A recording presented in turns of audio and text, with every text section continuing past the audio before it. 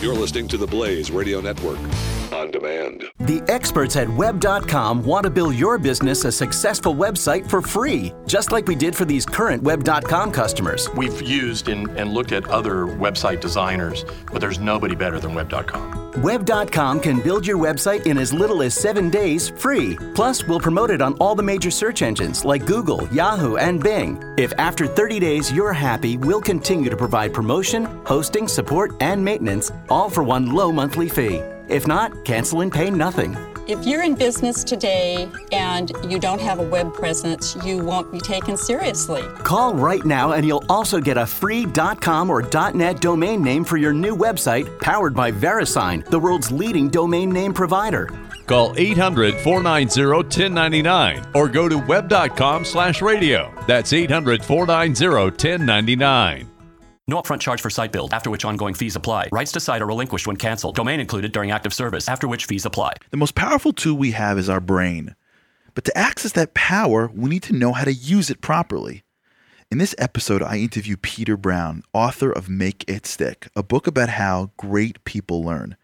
Based on the latest research, you will see that most of us are learning wrong.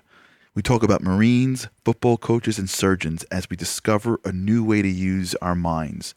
If you're a student in school or in life, you don't want to miss this.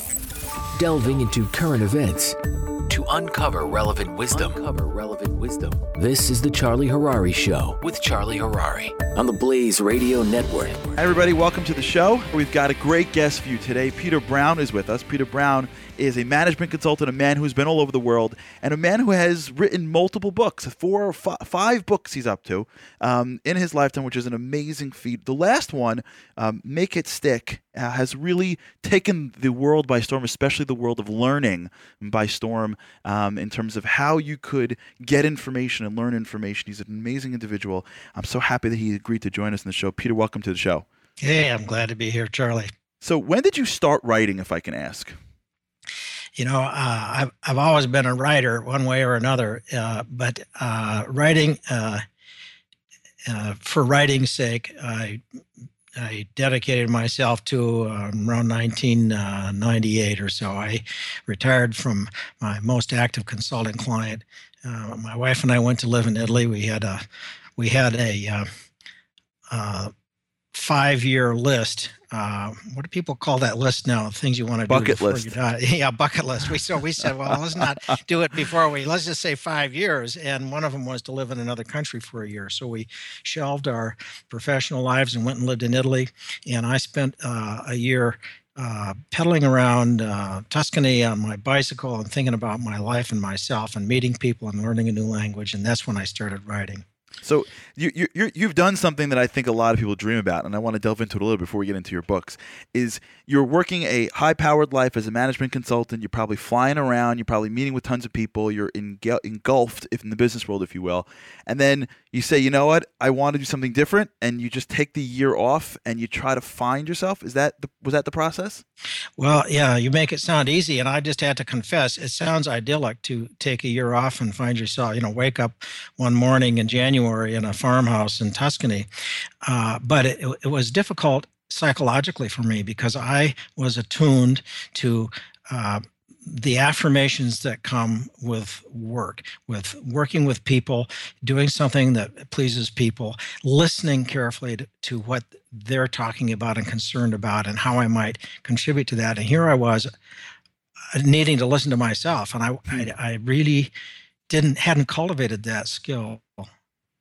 That's something that I think is really important to sort of think through for at least for me personally and for our listeners, which is the idea that you start your life as a kid and then you're on a treadmill and you just go and you're always trying to hit a certain target that the world sets for you, and you got to get good grades, and then if you do, your parents come in and teacher guys and they go, oh, I love my little kid, and then if you don't, they call them in and there's a problem with you. I mean, they just sort of push you through the system. You know what I'm saying? Then you get to this high school, junior high school, then in college, and you get a job, and you're just growing. You're just climbing ladders, and I think many people have this little voice in the back of their head that says, hey, if you just stop for a little bit, if you just took a little bit of time, you'd find something amazing that's inside, that you just calm it down, just turn off the phone, just stop trying to climb the ladder.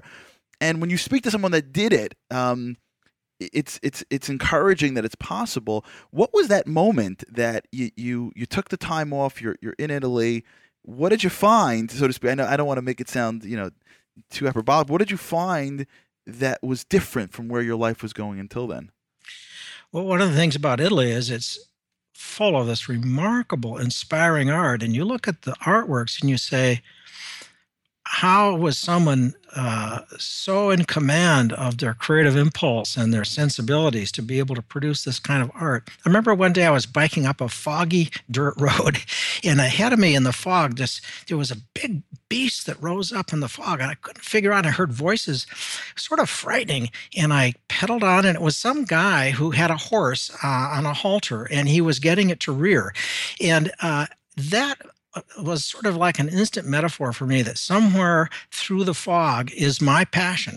But I have focused so much on trying to be pleasing to clients and find my way, as you were just describing, through the career, if you will, that I hadn't really done that exploring. So I think this notion of taking the time and getting on whatever the bike is for any individual and just exploring and following your curiosity and going down the narrowest lanes and seeing what opens up and how you respond to that is a way to become a little better acquainted with your own passions and interests if they aren't already fully embodied in what you're doing in your work. Yeah, that's a great point. And even the way you just said it, I think is a nice metaphor for people, because at least I find when you live in a high-paced environment, you have to almost find your purpose like by the weekend. You're like, okay, I'm taking the week off. By the time I get back, I want to make sure I've been able to, finish the novel, find my purpose, change the, like, okay, and then I got to make sure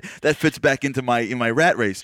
And I think what you're saying here, which is a very important insight, is that in many ways, you can't find it when you decide to find it. You find it when you sort of follow these narrow sort of paths and you let your curiosity lead you, and you give it some time. And whether that's in Italy or even in your life, and you can be finding your path in the middle of Times Square in New York City. The decision, if you will, to sort of find your curiosity, travel, the paths that you want to go down and try it out. I think what you're saying is really what you need to do to find your own voice. You have to become a noticer of the smallest things, and then have a little inquiry about yourself. Well, what is it about that caught your eye? Why do you like that? What does that suggest to you about what you might be interested in? So I do think you can do it anywhere, but I did find myself curious. Why was I a noticer in Italy? In every village, I wanted to look in every shop and find out what everybody did. And I would ask myself, well, why don't you do that at home in St. Paul? You just breeze by all these places, but you don't have any curiosity about what they are and who's in them. It was interesting for me to see this contrast in myself. So what were you saying, and I'd like to delve, are you saying that the curiosity leads you to new things, but once you're at these new things, it's the curiosity to go deeper is the indicator of whether or not it's your passion? Well, I don't know if that's true, but I do believe that self-awareness is a cultivated skill, and that it involves turning down some lanes that might be uncomfortable or might feel slightly invasive, and finding what you find. And by turning down lanes, it might be something you do with a psychotherapist, or it might be something you do on a bicycle. But the notion of going into some areas that you think of, you haven't noticed before and never would have turned down because you're so busy getting from point A to point B, or there are areas that are intriguing that you haven't felt comfortable exploring. And right. When you do, you welcome some of the discomfort, you get some discoveries about yourself from that. Yeah, that's a great point, and especially as people grapple with discomfort. It's important, and we're going to talk about this in a couple of minutes as we delve into your book, the idea of discomfort and how some people run from it and would rather intoxicate or distract or live vicariously than sort of grapple with discomfort, which is and get comfortable with discomfort. It seems like right, an exactly. oxymoron, but there is something about learning to be comfortable with ambiguity and uncertainty. Yeah. So when you started writing, do you have a a process for writing? Do you have like, every day you write 10 pages or you just sit down at a computer? What is your natural process of writing? I'm still learning that. I think the big thing for me is I have to get started. If I sit around and wait for the story or the chapter to present itself to me, it never happens. Once I start writing, even if it's clumsy and awkward and maybe ill-conceived, my mind starts knitting at it and starts presenting me with ideas. So one of the critical things for me, if it's a book, it's chapter by chapter. Every chapter takes me a long time to get started because I fear I'm not on the right track. But once I get started, I get on the right track. And by the time I get to the end of that chapter, I feel elated. And then I have this deep sinking feeling because there's another chapter to be written and I don't have any idea how I'm going to deal with it. So it's a very up and down thing for me. But I've learned enough about myself to know that once I've started, once my mind is engaged in the project, it works at it, even when I'm doing something else. And that's where my creativity begins to burble up and I can move on forward. So that's a really important thing for me, is to be comfortable with a lousy beginning, but to get the beginning begun, so that then I can make it better and find my way. I was reading about one author, I forgot who it was, who had written a whole bunch of bestsellers, and he said something similar. He said that what he does is he writes the whole book, and he writes it in a version that no one can see it, like it's only for himself. Sure. So it could be garbage. He just needs to get through it because. Right. It does, because sometimes you're writing going, oh, no one's going to read this. But if your mentality is, I don't care, no one's supposed to read this, that just gets it on the page, and then now that starts the game. Right. And I think a lot of people aren't writing. I think for all those people that do write books, there's a lot of people that are saying, I'd like to write something, an article, a book, whatever, and I can't exactly for the problem that you just raised because it's not all figured out yet, and who's going to read it. And I think what you're saying, and for those that are listening that have ever thought to write something, the way real writers do it, like yourself, is you start writing. And as you're writing, it all presents itself. Yeah, every writer is different. But for me, the inner critic is extremely powerful. And I have to find some way to put the inner critic aside and get the process going. So when I first started writing short stories, or first started writing fiction, I went into an organization in the Twin Cities called the Writer's Loft, and I took some beginning fiction writing classes, and then I started writing short stories. The reason I picked short stories is because I knew I was going to make a lot of mistakes, and I didn't want to make them over the months or years it takes to write a novel. I wanted to make my mistakes, learn from them, and then go write another story, make different mistakes so that I could begin to move forward. And that was a very free way of writing, and it was very beneficial for me to approach it from that standpoint. One of my problems is when I end up with a success and I try to get to the next project, my critic is back on my shoulder again saying, well, that was good. I bet you can't do that again. Right. And it's harder then to get back at it, but eventually I can. Yeah, that's really great. Let's jump into your book. This great book, I read it. It's unbelievable. It's called Make It Stick. And it's a book about learning and your brain and your mind. And what inspired you to write a book like this? Why was this the book you chose? First and foremost, this is a book that I co-wrote with Henry Roediger and Mark McDaniel at Washington University in St. Louis, Missouri. They're preeminent cognitive psychologists with a specialty in learning and memory. And Roediger, whom we call Roddy, is my brother-in-law. I was between projects. I'd written my historical novel, it did very well, and I was trying to figure out what I was going to do next. And I was chatting with Roddy about my work and his work. And he was telling me about the research that he and some of his colleagues, professional colleagues at different universities have been doing into the question, what teaching and studying strategies lead to better memory of the learned materials? And the answer is not what we expect. Turns out most of us go about learning something in the wrong way. So as soon as he started telling me that and going into some of the body of the research, I got excited about it. And I thought, this is something that we all need to know. And it'd be better if it weren't written just as a scholarly scientific paper. It would be better if it were written in a more accessible way. So that's how he and I and his associate Mark teamed up my role was to understand the research that they and their colleagues and others in the field had done well enough to describe it in lay language and illustrate it through storytelling of real people, incidents in their lives where they had come upon something complex and managed to master it, and how they happened to do that, and how what they did illustrates what the science says is an effective way to learn. That's a long answer to your question, but it's important for our listeners to understand that the research is a very large body of empirical evidence, and my role wasn't in the research, but my role was in learning presentation. it. Yeah, right. So let's jump right in. So the key, the way I took from it is the key aspect of what you have to understand is that learning is largely misunderstood, right? There is the way we see learning growing up is you sit down, you highlight, you memorize, you make yourself some memory cards, you go to the test. But that's actually not learning. So what is learning, and how can we understand it better? Well, the interesting thing about learning is that, first of all, learning requires memory. Memory is fundamental. If you can't remember the thing that you were trying to learn, then you haven't really retained it. So the research shows that we tend to focus on trying to get new knowledge or skills into the brain.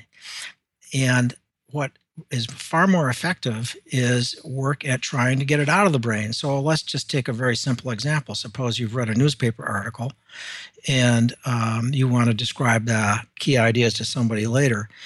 You might read it 2 or 3 times, but by dinner time, you're going to have a hard time describing it unless you've quizzed yourself after you read it. What were the ideas? What was it about this article that impressed me that makes me want to describe it to Charlie at a later date? This effort to retrieve it from memory actually consolidates the learning better, connects it to what you already know, helps you articulate it in your own way and give it meaning. So learning is far more effective and sticks better if you engage in a variety of habits that involve retrieving new knowledge from memory as opposed to rereading and review.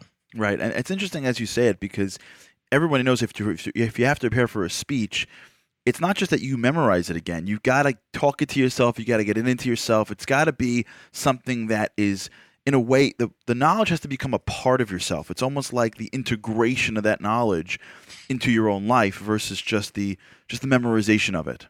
Exactly right. You have to understand the concepts, the underlying concepts. You have to understand how they relate to what you already know. It's a given in learning. In order to learn something new, you have to have a foundation that attaches to, a foundation of knowledge. And so it turns out when you're first exposed to some new skill or knowledge, it's loosely organized in one part of your brain, the hippocampus, and over a period of hours or maybe a day, the brain makes it cohesive, fills in gaps, and moves it into other parts of the brain. It's called consolidation, where it's connected to things you already know. And this process of consolidation, as I say, it takes time, and it is the process by which the brain tries to make salient the most important aspects of this new knowledge or skill. When later you try to retrieve this knowledge or skill by practicing it, and it feels difficult, it becomes sort of fluid again, and the brain reconsolidates it, and it connects it more firmly in the long-term memory. It makes the salient points more prominent. It makes the pathways to find that knowledge stronger. So this notion of retrieving memory or practicing something after some time when it's difficult and it doesn't feel effective is actually better embedding the knowledge in the brain and strengthening the pathways to pull it up again later. So this actually flies in the face of the way most students study, which is cramming, right? This is this sort of says cramming material, which is probably why, like, if you give me a periodic table, I have no idea what it even is. I try to find water because I had no idea until 24 hours before the chemistry final or whatever, my 10th grade year.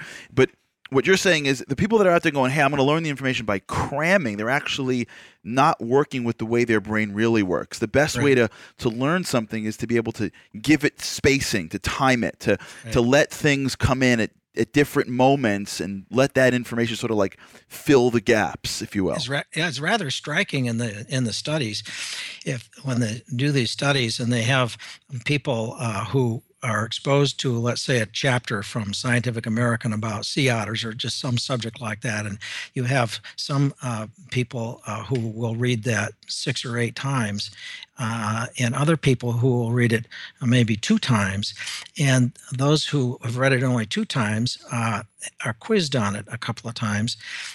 Then you wait a week and you see how well did any of these people learn it. Those who've read it 6 or 8 times, you would think would do really well. And it turns out they've lost it.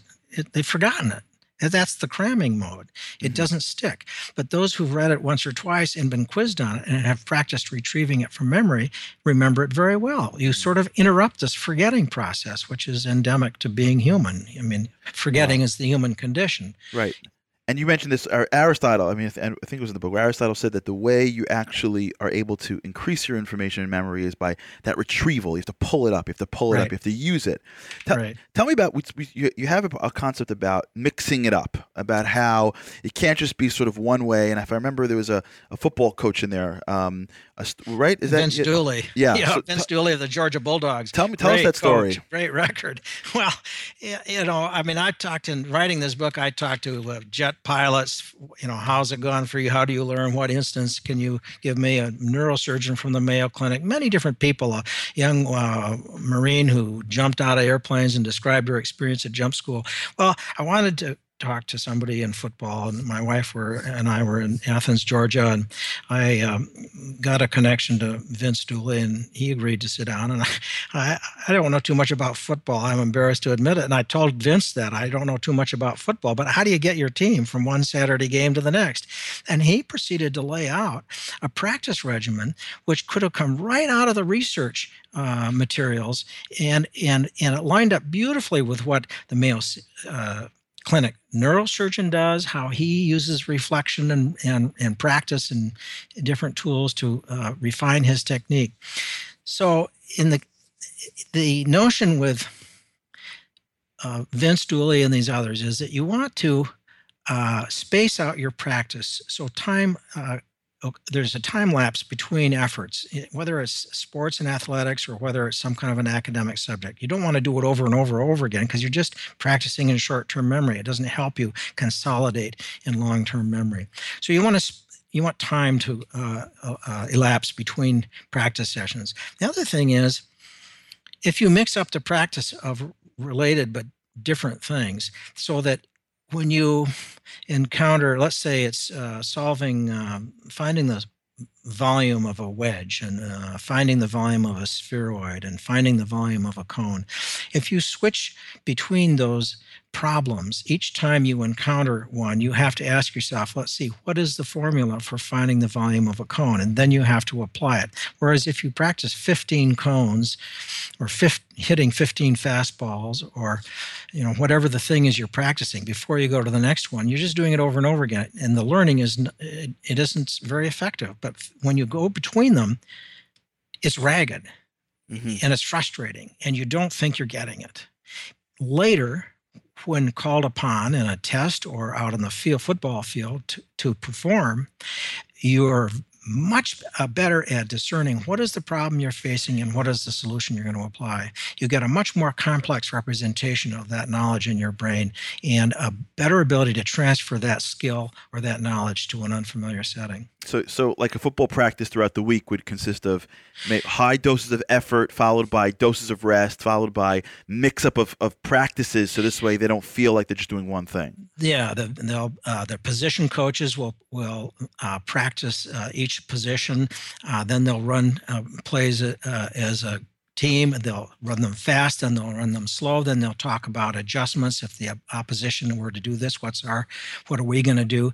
And so through the week, they're speeding it up and slowing it down, and then they're intermixing some of their fundamentals, their kicking game or their passing game, some of the things that are critical skills they've got to have. They'll mix that in there so that during the week you're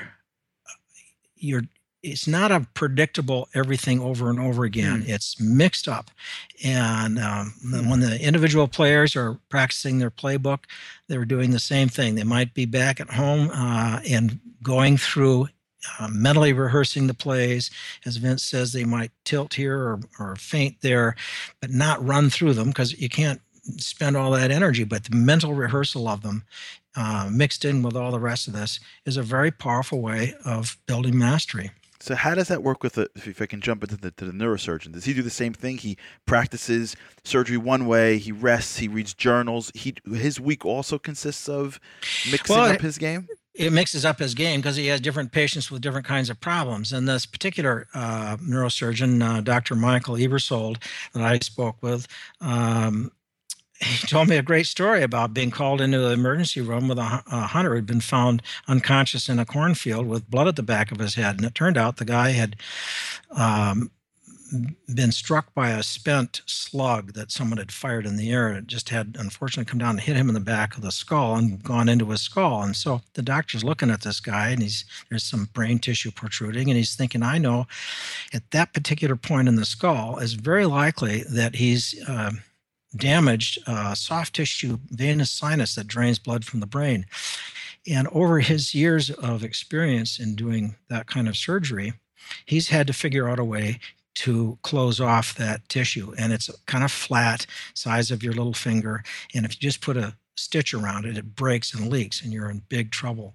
And so he's had to invent a way of he brings tissue in from the incision and stitches this sinus to it, kind of like a cork, and is able to plug it off. And he's invented that technique, which you have to be able to do very quickly because the blood is just gushing out.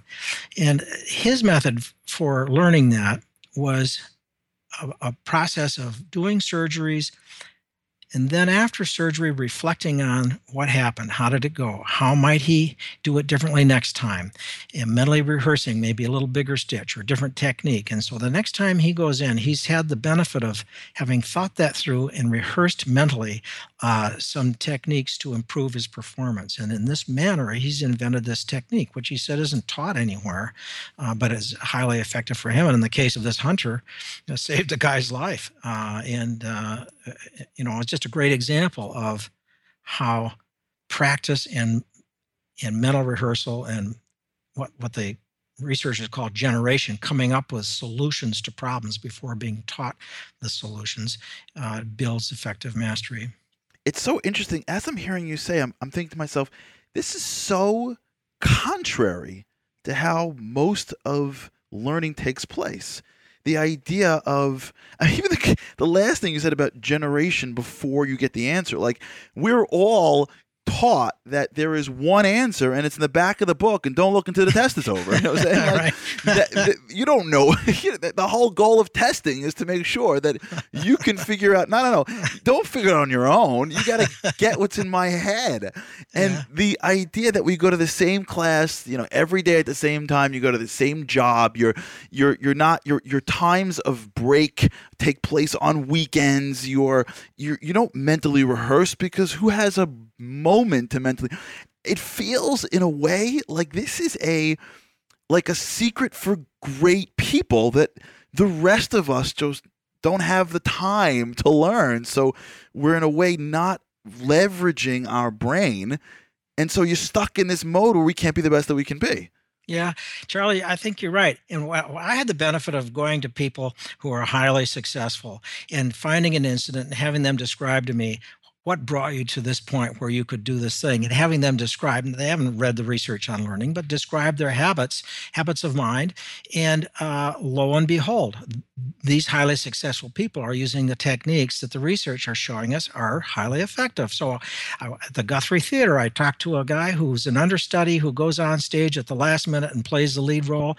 How does he learn that? And what he described to me was right out of the research on learning of how you begin to master this material.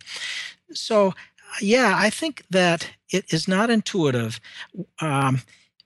We think that we're about putting the learning in instead of pulling it out. And the people who make it a habit regularly, periodically, very low stakes of recalling something important from memory, or even trying to solve the problem before being taught, and then being taught how to do it, and then practicing it periodically, those people do very well.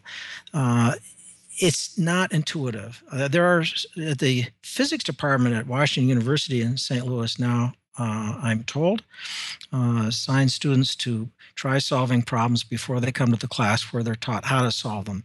And I've heard that there's some pushback by students who say, well, this isn't how it's supposed to work. I go to the class, you teach me how to do it. Right. Well, and you can kind of pick any subject. If you poll your brain, quiz yourself, what is this like that I already know? Could it be this? Could it be that? And you struggle with it a little bit. Then when you're taught how, it seems that the connections to what you already know are sort of ready to be made. Yeah. It turns out to be a very effective way to learn, even if you've made mistakes in your efforts to try to solve it. As long as you get the corrective feedback and you learn how to do it, you're shown how to do it, the learning is far better than if you just walk into a class and someone says, now we're going to learn how to do this or do that. Which is a way how we open the show with the writing style, which is not waiting for it to all be laid out for you, but to get into it. And then when you're into it, you can get to an interesting point. It's interesting. This is a transition. One other point you made in your book that I liked a lot was the idea of difficulty. We live a life where many times we're trying to avoid difficulty, avoid pain, avoid mental fatigue. And you seem to say that it's actually hurting us, that when you make these sort of short-term moves to make it easier for you, you study to this point, when we try to sort of clean and neaten everything up so that our studying is as easy as possible, in fact, we're hurting our learning because... Yeah, it doesn't stick. Right. So talk to me a little bit about how, I think the word is desirable difficulties, that are things that you're doing to make it harder because making it harder helps you.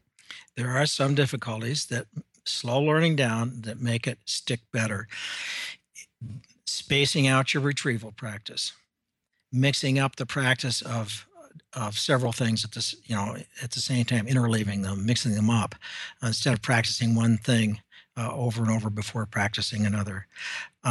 This notion of generation, of trying to solve problems before being taught how. Elaboration, where if you encounter something new, you pause and you take the time. A medical student, for example, reviewing slides. Well, where is this in the body? What do I know that's similar to this? How is this similar to something else I've already learned?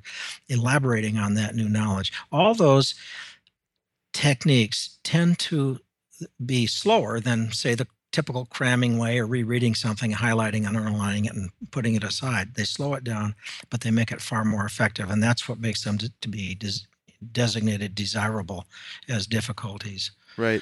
Well, there was a story in the book that I'd love to talk about a Marine, right? In parachute training, where Mia, she had jumped and she jumped on someone's parachute. What happened? Mia Blundetto, she's really great. She'd been assigned, offered a post to be in charge of logistics, and she was in Okinawa. And to be in charge of logistics, you had to go to flight school. And she was not really interested in jumping out of airplanes. She told me, I'm not afraid of heights, but I don't like the feeling. So I'm not exactly sure, what the difference is. I don't like hitting the ground from the heights. Exactly. The heights are fine the way they are. Just don't put me on the top of them. But she said, it was a real honor to be offered this posting. So she looked at her boss and said, yes, sir, I'll jump out of airplanes. So she went to Fort Benning Jump School. And jump school is several weeks. And you are not allowed at jump school to have a pencil and paper, a book, or anything to write notes on. The way you learn is by doing.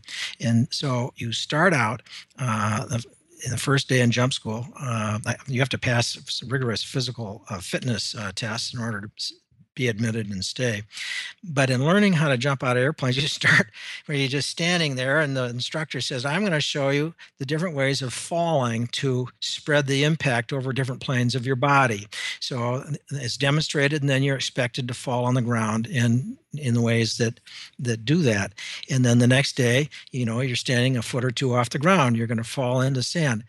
And the whole jump school experience is like this, and it gets actually quite complex because you have to be comfortable with various aspects of jumping, being in a harness, swinging in a harness, falling from a harness, lining up with other jumpers in a mock-up plane, some on the right, some on the left, to jump out. And so, and there's issues when you jump about if there's a wind or not, if you're jumping into trees or over water or all these variables. And you have to learn how to deal with these variables, not by reading books and writing notes. And so Mia was describing how, and I don't remember if it was her first jump or second jump, but early in her experience of jumping out of the plane, she jumped.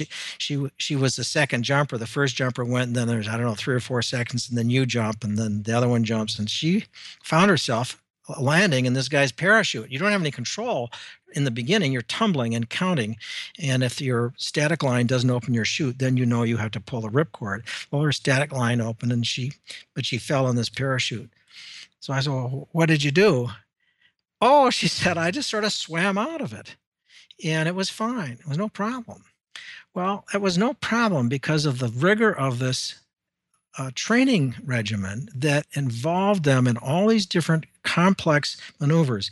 And what was really interesting to me was, if you want to be a smoke jumper, they don't want you from military jump school because the smoke jumping protocols are very different from the military jump school protocols, and you have to unlearn the one in order to learn the other. You create this complex mental model when you go to jump school, and it's different for smoke jumpers. So that tells us something about learning and the how practice helps us build these complex mental models that become second nature to us, like driving a stick shift car through heavy traffic. Yeah, it's almost as I'm hearing you say it, as if learning is just for times where everything is supposed to be perfect, then you can learn it in any which way. But if you're going to ever learn something and then apply it to a situation that is not currently in your mind, then you need to learn it in a complex way, right? Which could be why we get thrown, why you have schooling where you can just go years after years just repeating back information, because you'll never really need, or you don't know if you'll ever need, or you'll assume that you never need, like, history or the stuff that you're taking. And you can be sitting in a job for 5 years saying, hey, listen, like, it's going to be the same job. And the only way you can actually be prepared, from what I'm hearing you say, for when it goes bad, when things get messed up, when there's a complication, is when that learning shifts. And I wonder if there's a correlation, if you found, between people that have had difficulties in traditional education and the ability to be innovative in a changing marketplace, because they had to learn how to get information in ways that are non-traditional, which only serve them when the market shifts, when the market turns. Right. I can't speak to an empirical study in particular, although the research into learning does show that when you mix up your practice and then you encounter a problem in an unfamiliar setting later, you're able to transfer that learning to the unfamiliar setting. Yeah. Well, this makes sense. I don't think that's hard to understand. Carol Dweck, the Stanford psychologist, has done tremendous work in this area of understanding that we as individual humans have a lot of influence over our intellectual capacities, and that striving to surpass our current ability in any field to the point where we encounter failure, and then looking at the failure as a door to a different way of trying to solve a problem, and welcoming the notion of failure as information helps people build much more complex and advanced mental models and skill sets versus those of us who think that our intellectual abilities are set at birth by our genes and who define our success by whether we solve the problem or whether we fail at it. And those who think their intellectual abilities are fixed tend not to pick challenges they might fail at, because that would seem to impugn their abilities. Whereas those who believe that our intellectual abilities are fluid that we can increase them, tend to pick ever increasing challenges, more difficulty, and learn from doing. And so I think what you were touching on there about how entrepreneurs or other people out in the fray build this more complex body of skill in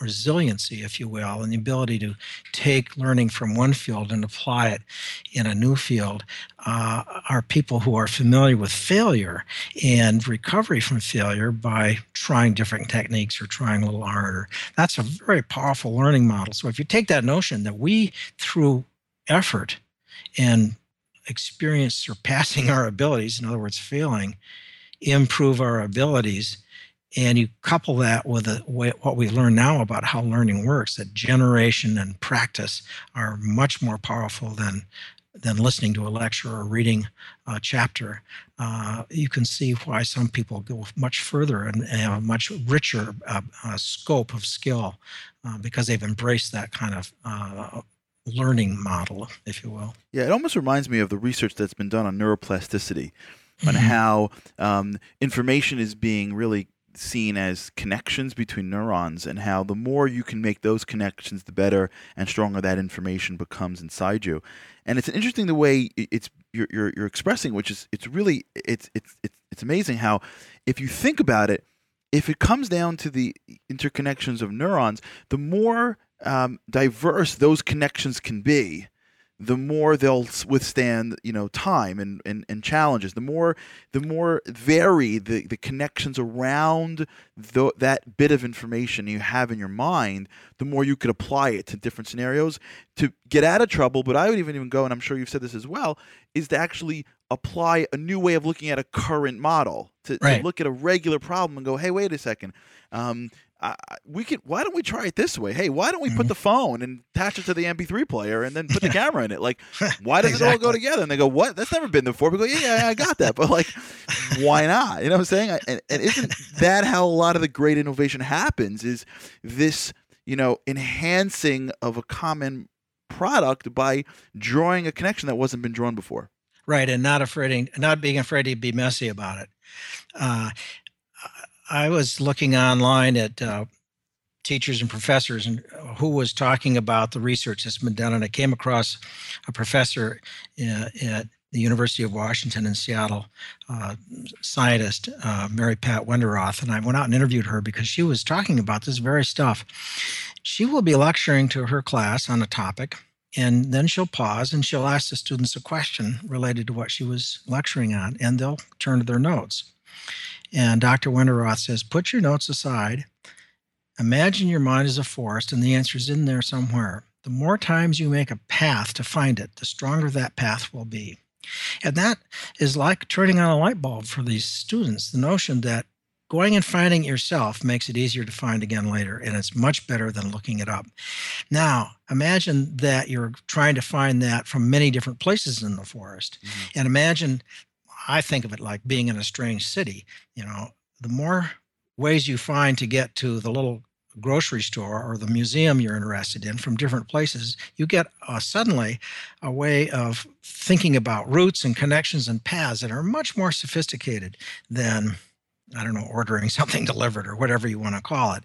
So this idea of coming at knowledge and skill from many different directions, creating a more complex mental model and an easier way of finding it again later, or applying it in unfamiliar situations, holds up very well in the research. And that's great. And as you see yourself, and everyone who's listening who may not be in college or university, when you see yourself as a lifelong learner, you're able to bring in diverse experiences to make a very unique tapestry, if you will, of information. That it's not just like, hey, I've got my job and that's the silo of my job, and then I got my hobbies and the silo of my hobbies, and I got my family. You actually could sort of, if you see it that way, like you said, create these different paths for how information can surround around you. Well, I know that I appreciate your time here. Talk to me a little bit about Michael Young and how he was able to change the way he studied to really launch him in medical school. Michael Young had graduated from college with a master's degree in psychology, and he was working in a drug clinic, and he was working alongside doctors, and he got to feeling like he maybe had missed his calling. He wished he'd been a doctor. And so he decided to go back to school to try to get a medical degree and become a doctor. He took some courses and managed to pass the MCAT and get accepted at Georgia Regents University. He was working very hard, as all medical students are. And getting accepted was just a huge achievement for him in his mind. And but when he got his first midterm back, it was like a 70 or something. He just wasn't cutting it. And he thought, wow, if I'm going to make it, I've got to find a better way to use my time because I don't have any more time. And I don't want just anybody's opinion on how to study. I want to know if there's any empirical research. So he went in and looked at the empirical research. He came across the work of Roediger, and he sent him some emails saying, I need to bring up my grades in medical school. And you say I should do retrieval practice and I should space it out. And I've got all these huge slides in every class, and I just have some questions. So he asked Roddy a few questions. They emailed back and forth, and that was it. And so 3 or 4 years later, I was working on this book with Roddy, and I said, I'd really like to talk to a medical student because they have to learn so much. And he said, well, why don't you see if you can find Michael Young? Well, I found Michael Young at Georgia Regents. And by the end of his first year, Michael, by doing this spaced retrieval practice from the slides and doing elaboration and the kinds of things we've been talking about here, he brought himself up to the top tier of his medical school class, and he stayed there. He was in his third year when I talked to him. He's still at the top tier, and his professors were having him tutor other students, and the other medical students couldn't get enough of it because of the sheer pressure they have to master this stuff. And one of the real revealing things for me when I talked with him was, when you pause trying to memorize this stuff and you cover up the bottom half of the slide because you can't memorize the whole slide, it takes time. And you're thinking, man, I got a test next Thursday. Am I ever going to get through it? He said, I didn't have another way to do it, so I stuck with it, and it paid off. But it is not intuitive. And the doing, it doesn't feel like it's going to pay off. Mm-hmm. So that's one of the issues. And he's just a great example of how trusting it and leaning into it and doing it pays a rich dividend. Mm-hmm. Amazing. And I think that and like everything in life, I think, greatness is may not be common knowledge, because if it was common knowledge, it would be common. And one of the things that I think that you're getting at and what's in your book, and for those of you who are listening, check it out, Make It Stick, The Science of Successful Learning. You can get it anywhere. I mean, I've got it on Amazon, anyone. It's available with Peter C. Brown and a whole bunch of other people as well that Peter spoke about. And I think the point really is that when you see your mind as a tool that you can use and grow and mix up and practice and train versus this, I got to get the information out because I got to get the grade, or I got to get it. When you're able to value your mind and the information in front of you, you can really accomplish so much more than if you see yourself as fixed, as you see yourself as a part of a system, as if you just try to get through it versus try to be creative with it. Peter, thank you so much for taking the time. I know that whoever's going to listen to this is really going to learn a lot, and I appreciate the time, and I appreciate the advice and the experience. Charlie, I really appreciate your interest in it and the chance to chat with you. Thanks a lot. Thank you. This is the Charlie Harary Show with Charlie Harary on the Blaze Radio Network.